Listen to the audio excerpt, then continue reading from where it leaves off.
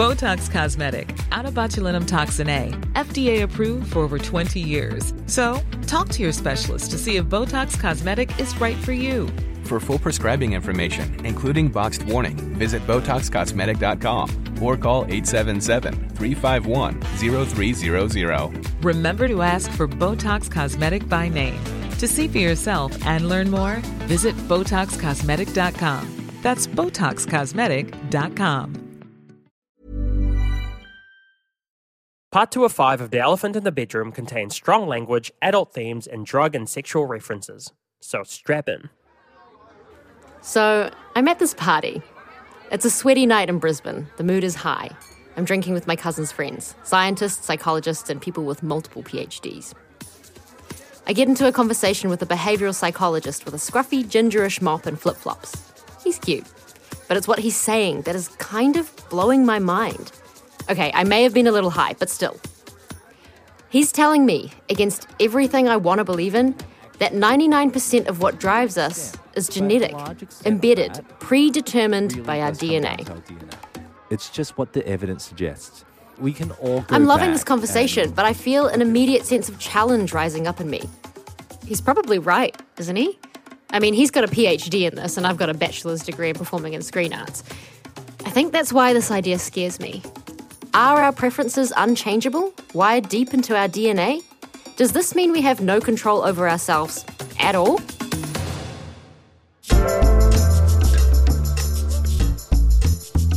Kia ora, I'm James Rocket. And I'm Chye-Ling Huang. And we're two Asian millennial creatives who happen to be best friends. And we've noticed that we share a trend in our dating lives. That's right, we've only ever dated White people. And we're here to find out why.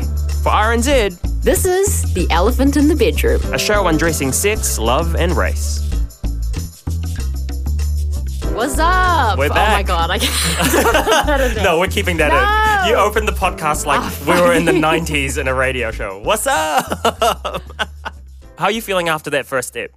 I'm feeling good. I'm feeling confused. I'm feeling excited. I just described my first time. Topical.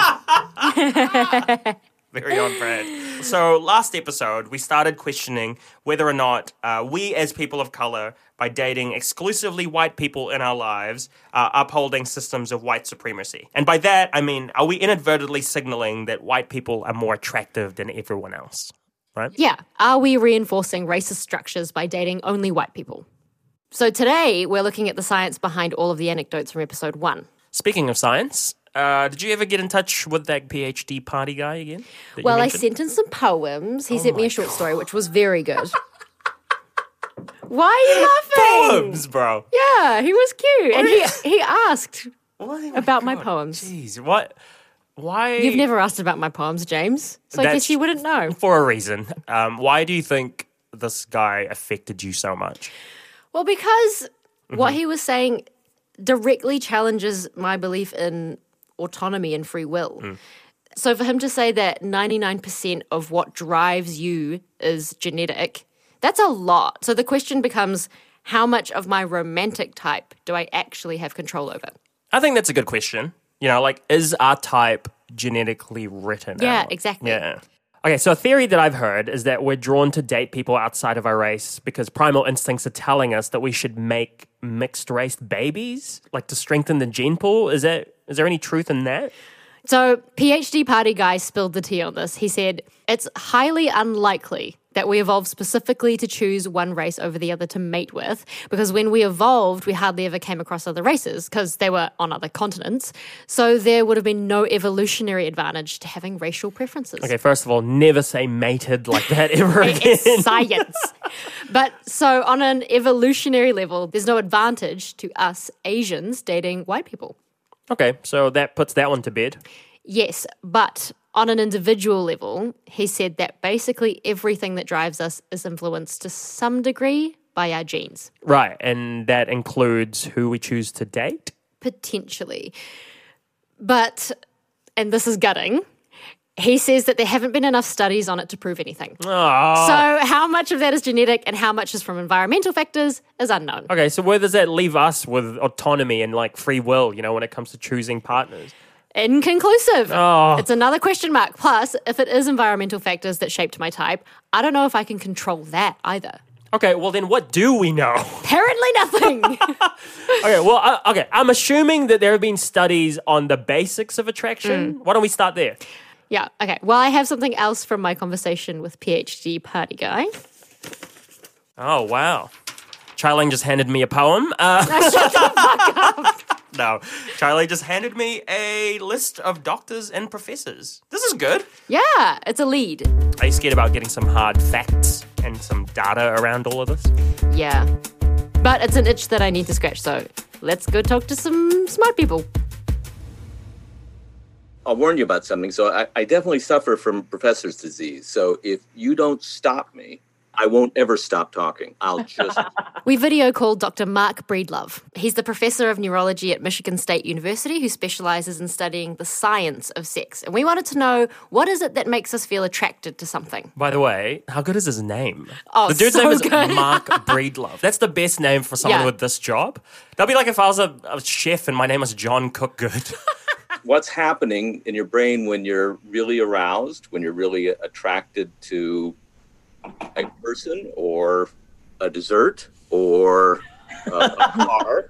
The animal literature makes it pretty clear when we're really attracted, when we're really feeling rewarded by just looking at things, there are parts of the brain that are releasing dopamine, a neurotransmitter. And in terms of sexual arousal in animals, we know there's a lot of dopamine being released in the front of the brain, a region called the nucleus accumbens, and also in the hypothalamus, where the animal is seeing something that would be willing to work to get access to get closer to. We know that's absolutely part and parcel with the animal experiencing what, for a better word, we could call desire. It's not as easy to do the experiments in people, but there's reason to think that the same thing is going on with us. Right. So what does your research say about why dopamine is triggered? When we see something that we find really arousing, really attractive, there's almost certainly this rush of dopamine going into those parts of your brain. We can teach an animal to really be glad when a particular light comes on, right? And so they'll find that arousal, and clearly that was learned. I'll bet neither one of you would think that the rat chose to have dopamine being released in those two parts of the brain. Right? That's just what happens. So we aren't actually choosing to have that dopamine released. It just happens. You don't just go, dopamine release. Which for me feels like good evidence for like love at first sight. It's just put into like a physical chemical reaction. Yeah. Or another way to put it, attraction out of your control.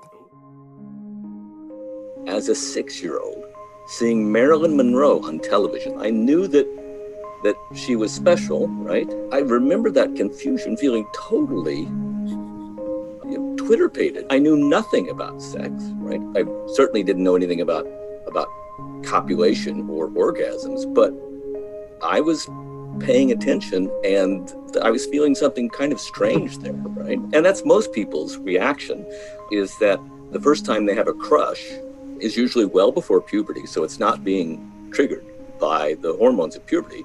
My point is, I don't remember choosing to find that image of Ms. Monroe so fascinating. That's so interesting what Mark said, because I actually have my own version of a story like him. But for me, it wasn't Marilyn Monroe. Who was it? Susie Cato. Children's my TV God. host in New Zealand, Susie Cato, who is like wholesome and wears baggy sweaters. Classic James type. Are we surprised? Oh my God, I did not even think about that. That's true. Yeah. Oh well, it's true. She's my type. That's fine. So anyway, what Mark was saying, your body just has a natural response to whatever it finds attractive. But what releases dopamine into your body can also be taught, like the rats responding to the light. And to add to this, throwing in another animal-related analogy, Mark referenced a study with finches. So finches are raised and fed by their parents. So when they grow up, they'll seek out a sexual partner that looks like their opposite sex parent, which in birds is important so that they can successfully mate with their own species and survive. Yeah, that makes sense. But there's also a study in finches that shows how you can mess with it. If we start mucking around with things and take the bird, say a zebrafinch, and have it raised by Bengalese finches who look totally different, those zebra finches, when they grow up, they won't be attracted to zebra finches. They'll be attracted to Bengalese finches, which, by the way, they are doomed because the Bengalese finch got raised by Bengalese finches, and they're not going to be interested in mating with the zebra finch. So this is known as sexual imprinting. So love or lust at first sight does exist. But you can theoretically mess with it through sexual imprinting, as shown by the Bengalese finch study.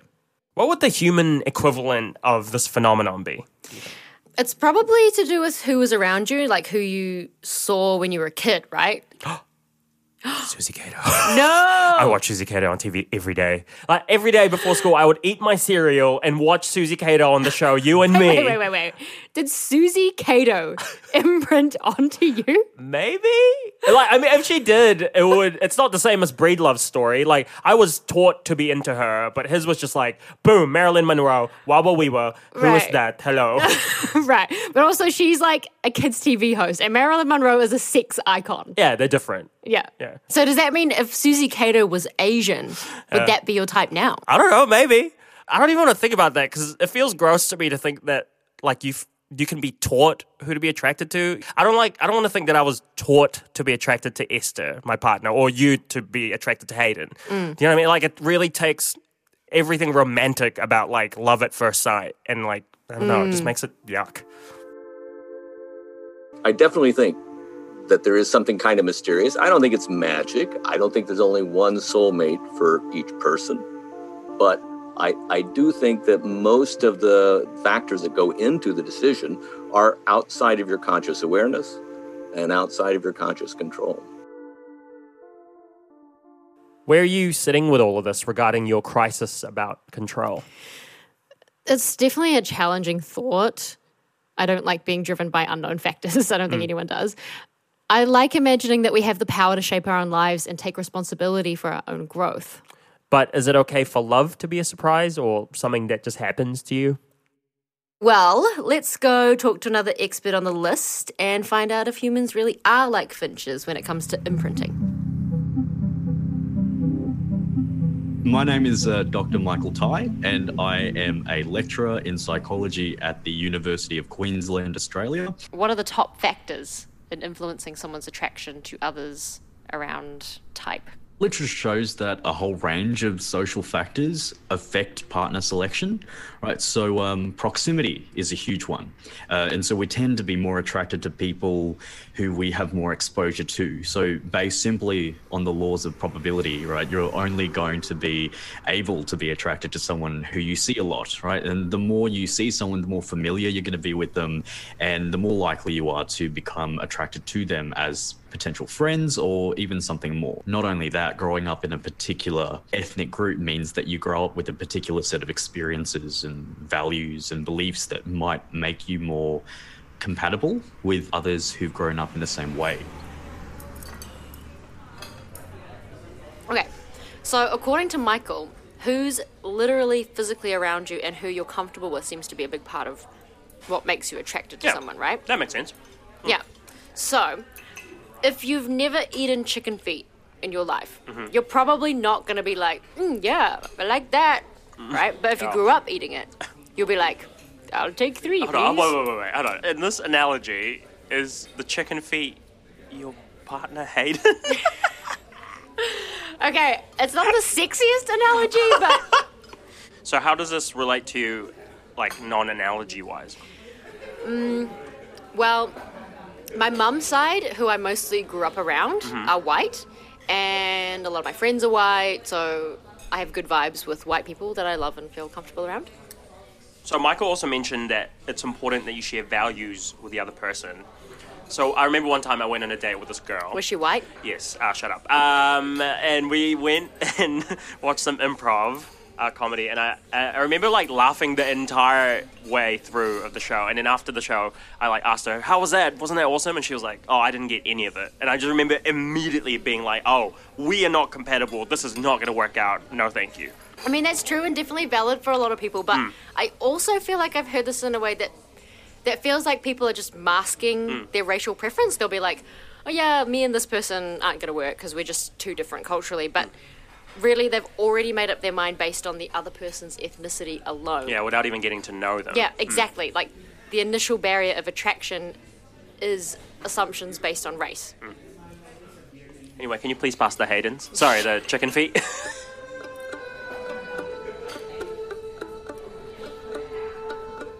Do you think it's inherently racist to have a specific racial preference and to select for it? I mean, that might be a more nuanced answer. I think it is to something that, that just reflects your context, right? And your context might be structured by a white supremacist, racially stratified hierarchy. So this is Dr. Seming Mok. She's a researcher with a PhD in social policy, specializing in multi-ethnic people. She's also a dope, outspoken, politically charged activist. When it comes to Asian activism in New Zealand, she's one of the OGs. If you look at big, nerdy studies of data, one of the main reasons people from different ethnic groups enter relationships with each other, it's kind of boring, which is that the ethnic communities live in the same neighbourhoods. Sure. Right? They work in the same jobs. They generally rub along in the same social circle, same social echelon, right?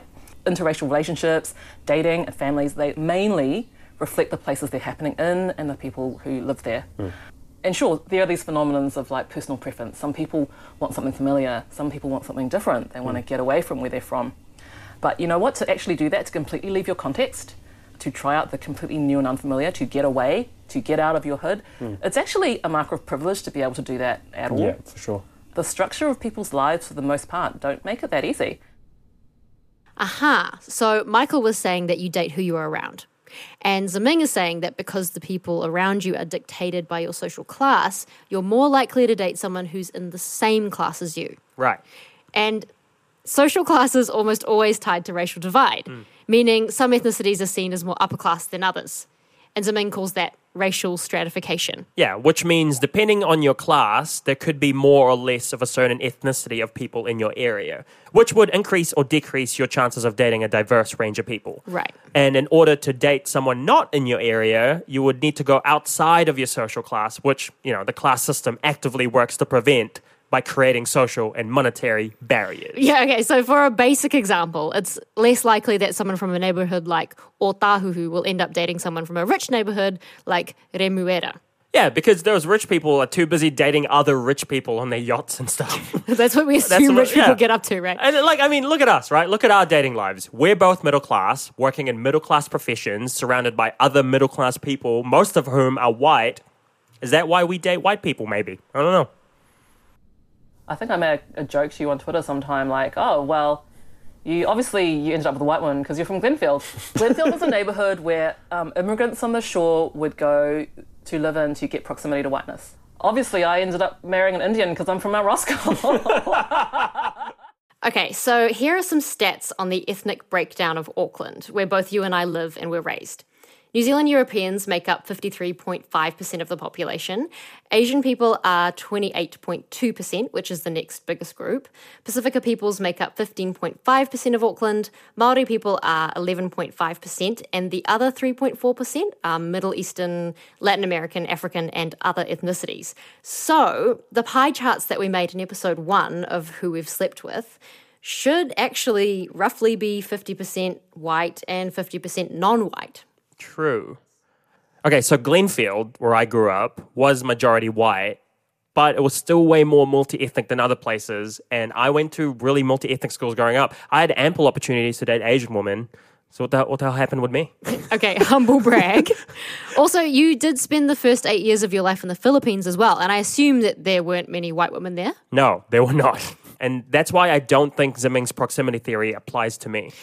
In saying that, though, Seming is an expert and literally has studies that prove her theory true. So how would she go about investigating something quite abstract like this? Well, she's a self-confessed big data nerd, and she was saying that if we really want to understand why we have this type, we need to break down all the variables that could have potentially led to the outcome of us only dating white people. Right. So you mean like our class and our family, where we live, how we got here. Yeah, all of that. Anyway, should we start from the beginning? Of time? Kind of. Okay. All right, me back Challenge here. accepted. Break. Pre-colonization, the Philippines were a group of islands containing their own settlements and societies. That all changed in 1565 when the islands began to be formally colonized by Spain and became a new political structure called the Philippines. The people of the Philippines lived under a strict class system imposed by the Spaniards, which gave themselves power over the indigenous population. Spain's naval defeat at the hands of the USA in 1898 saw them lose control of the islands to America until the Philippines gained independence in 1946. Because of this double whammy hit from colonization, whiteness has been placed as an aspirational status symbol. As a result, a large chunk of the population of the Philippines are obsessed with trying to whiten their skin, which has created one of the largest skin whitening industries in the world. In the Philippines, whiteness is equated to wealth, and this is reflected in the huge celebrity culture where light-skinned celebrities continue to perpetuate this idea. I, James Angelo Cruz Roque, was born in 1991 in a town called Laguna south of Metro Manila to middle-class Catholic parents. I am the third out of 4 siblings, 3 sisters, and spent the first 8 years of my life in the Philippines until my family migrated to Auckland, New Zealand in 1999. My family integrated into New Zealand culture relatively well, as our mandatory English from the Philippines helped us navigate our new home. I now live and work in the city professionally as a comedian and writer for stage and screen. Whiteness being aspirational in the Philippines, moving to another country that's also dealing with the effects of colonization, and working a job in a majority white industry. Did all of this go into shaping my type? Okay, firstly, your middle names are very sexy. Thank you very much. So my full name is James Angelo Cruz Roque, and on paper when you read that, you're like, oh my God, sexy boy. And then you meet me in real life and I'm like, hello, my favorite Pokemon is Squirtle. Okay, so in your history, you noted the things that seem relevant to your investigation now. How does it feel to lay all those things out? It's daunting to think that when we date, we might be unconsciously seeing romantic or sexual partners through the lens of all of that. You know, I thought I was just a guy doing things in the world, you know? No. And now it's like your historical influence is so immense. How can you be expected to just act independently of all that? Like, you can't just undo the generational trauma that you inherited from the Philippines. How does that manifest in your life? So many ways. The main one being, you know, I grew up thinking that Filipino people were inferior to white people. You know, like the food we ate was weird. I felt smaller. We were literally smaller. Films that were made by white people were better. You know, just an overall inferiority complex. That's rough. Do you still think that way now? Oh, no, definitely not. Like, I've started to work through a lot of that, thankfully. But, like, you know, as educated as we try and get, we're still a product of so many things we didn't choose. What about you? Funny you should ask. Chinese immigrants to New Zealand came in waves from the late 1800s and were initially invited to work the gold mines in Otago. Chinese men became known as hard-working, mostly bachelors who worked to send money back to their war-torn and famine-stricken homeland. But negative stereotypes emerged as more arrived. They're dirty, opium-smoking, women-stealing, antisocial leeches, a threat to our society. Multiple laws were passed to try and limit Chinese immigration. Chinese people had blatantly less rights as European immigrants to discourage them from staying. Restrictions finally lifted in the 40s, but overseas media reinforced the tropes of the hypersexualized Oriental woman and the desexualized and inept Asian man. My father, Han Huang, was born into a big family in Malaysia, where his parents settled after fleeing communist violence in Xiamen, China. Han came to Christchurch for study in 1974, where he met Glenda, my Irish-English mum, from a big Catholic family. Against the conservative expectations and lingering racism in mostly white Christchurch, they married and had 4 daughters in diverse Auckland. Han grew up as the black sheep of his family, with a love for Western romance movies, raising his kids in a liberal version of Chinese culture. Born in 1989, I was the 3rd youngest. I grew up in Glenfield, went to a mixed-race lower decile school, and had mostly white best friends growing up. These days, the influx of wealthy Chinese students, the housing crisis, and COVID-19 continues to feed anti-Chinese racism. My parents are now separated, and I work in theatre and film. Sexual stereotypes of Asian women, the model of interracial parents, anti-Chinese racism. Has any of this historical context had an impact on who I choose to date? All right, Chye-Ling, what is your gut reaction to hearing all of that? I think it's pride in knowing that Chinese people had so much stacked against them, but they still persevered. Here in New Zealand. Here in New Zealand, yeah. And I always love being reminded how my parents were outliers and broke the mold. you're also biracial. So would you say that your contextual influences from the past, are they white or are they Chinese?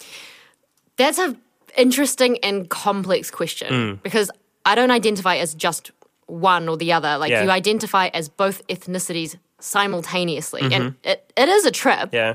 I think I've focused more on my Chinese context here because that's what I've been made to be more aware of as different. Yeah, also your name is like very identifiably Chinese. Yeah. But because I wasn't raised traditionally Chinese or appear that way, I don't fully relate to a lot of my full Chinese friends, and I have a lot of white privilege and white passing privilege too. But if we're talking romantically, I do experience a lot of sexualized exoticism from being specifically mixed race. Oh my God. So like being biracial is like, it's its own category and it makes it so much more complicated, right? Yes. Yeah. So where do you sit with class? I guess lower middle, but yeah, I'm definitely privileged. Yeah, I think same for me. On that, there's something I want to play for you. Okay. So it's a question Ziming brought up in our interview that it really stuck with me. Are you ready? Yes. All right. Now, the thing that I'm really interested in, right, there's the question that doesn't get asked. Like, why is it that Asian men are so interested in why Asian women are dating white men, but they're not asking themselves why they're not dating Māori women? Yeah. Right? East Asians in particular are seeking that honorary socioeconomic whiteness through class mobility and class entrenchment, right? And that's about separation from poor brown people. So the interesting question for me about racism and dating while Asian is what structural racism are Asians reproducing by only dating either Asians or white people? Yeah. Well, damn. Right? That feels like a massive bombshell. Yeah, it was. For me, it flipped the whole question of this investigation. How? It's really a big perspective change, right? It's going from why are white women my type to why don't I find dark-skinned women as attractive? Yes, because we're not just being overly biased toward white people. Yeah. We've never stopped to ask ourselves who else we're actively excluding. Like, my angle on this investigation has always been around white people and around Asian people because I'm Asian and I'm investigating my own internalized racism and like what that is. Yeah. And I think the problem is that I haven't prioritized Māori people because I just was like, it's going to be part of the exploration. It's going to just happen as it happens. But that's the problem. Yeah. The fact to that not prioritize Māori people in this discussion. Like, we live in New Zealand. Yeah, and I think that by not focusing on that is actually upholding the existing racial hierarchies in this country.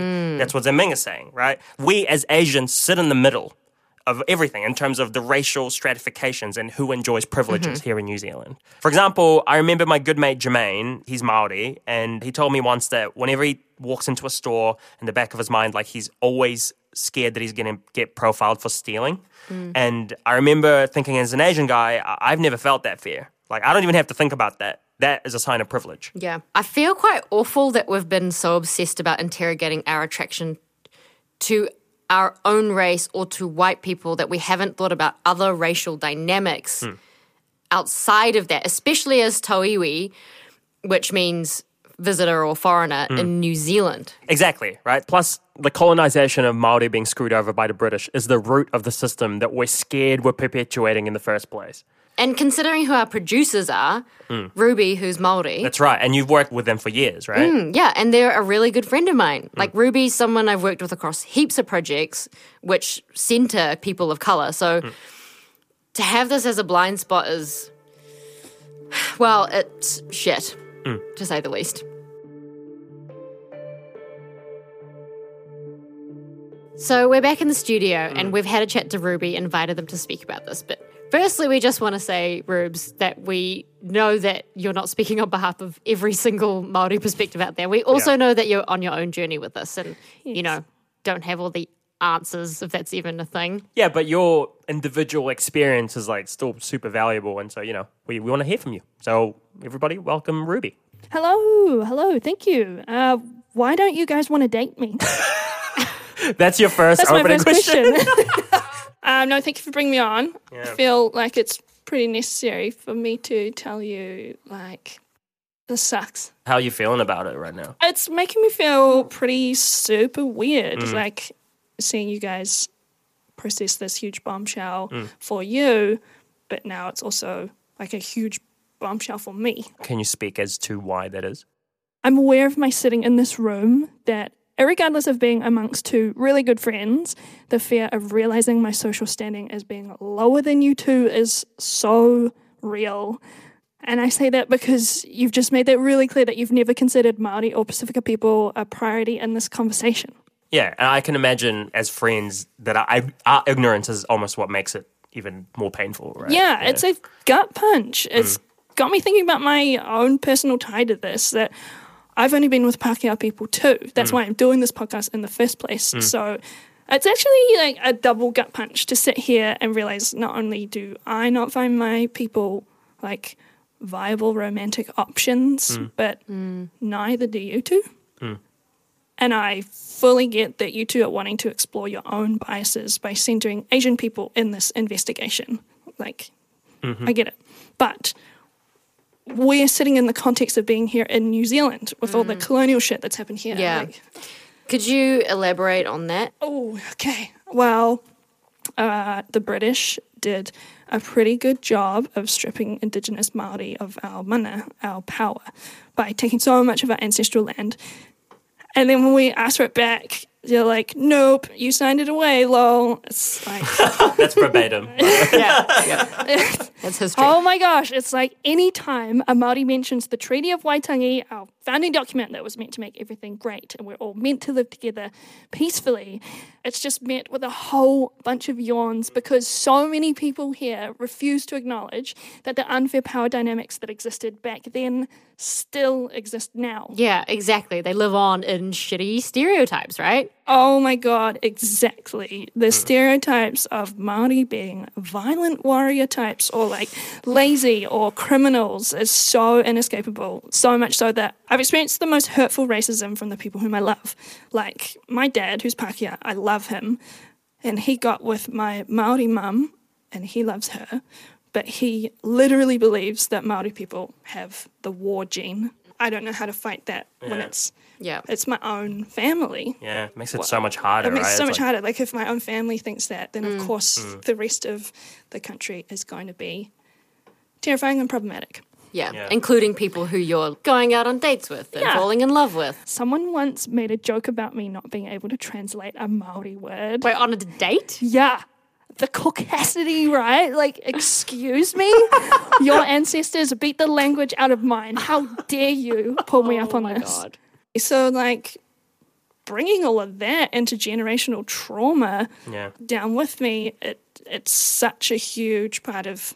It's a huge baggage when it comes to, like, my dating life. Yeah. But right now, hearing about this epiphany from you two about our differences in class is actually kind of re-traumatizing. It's like happening all over again. And it's highlighting that it's very much alive in this room right now. And that hurts. Yeah, I can imagine. And to look at the side of our friendship, it sucks. But this is why we're making the podcast in the first place. Like, I appreciate your care and giving me the time here, but we also need to be mindful to not be sad sacks. And Absolutely, noted. No more sad sack. No more sad sack. We don't want to wallow in sadness and pity because, you know, our ancestors would rather that we all work together and make things better for ourselves and future generations. So let's change it and move forward.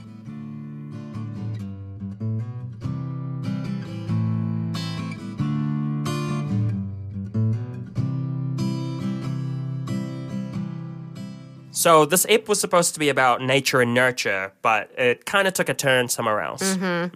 Yes. And it's important that it did because like romance and sex and dating are all fun things to talk about, but you add race into the mix and immediately the impact and stakes of it are just so much higher and bigger. Like it's intersectional. Yeah. This racial hierarchy is actually harming all of us in one way or another, and we all need to dismantle it together. On the next episode of The Elephant in the Bedroom.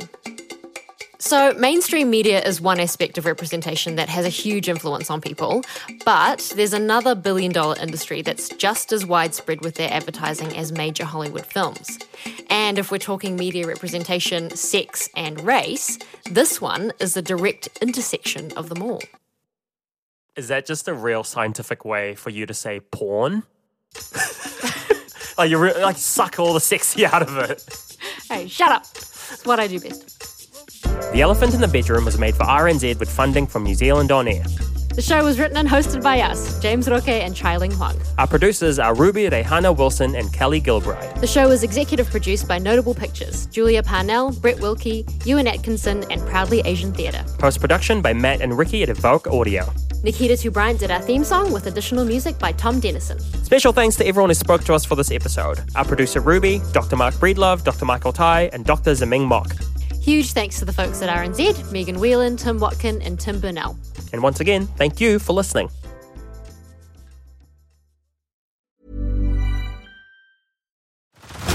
Head over to Hulu this March, where our new shows and movies will keep you streaming all month long. Catch the acclaimed movie All of Us Strangers, starring Paul Mescal and Andrew Scott. Stream the new Hulu original limited series We Were the Lucky Ones with Joey King and Logan Lerman. And don't forget about Grey's Anatomy. Every Grey's episode ever is now streaming on Hulu. So, what are you waiting for? Go stream something new on Hulu.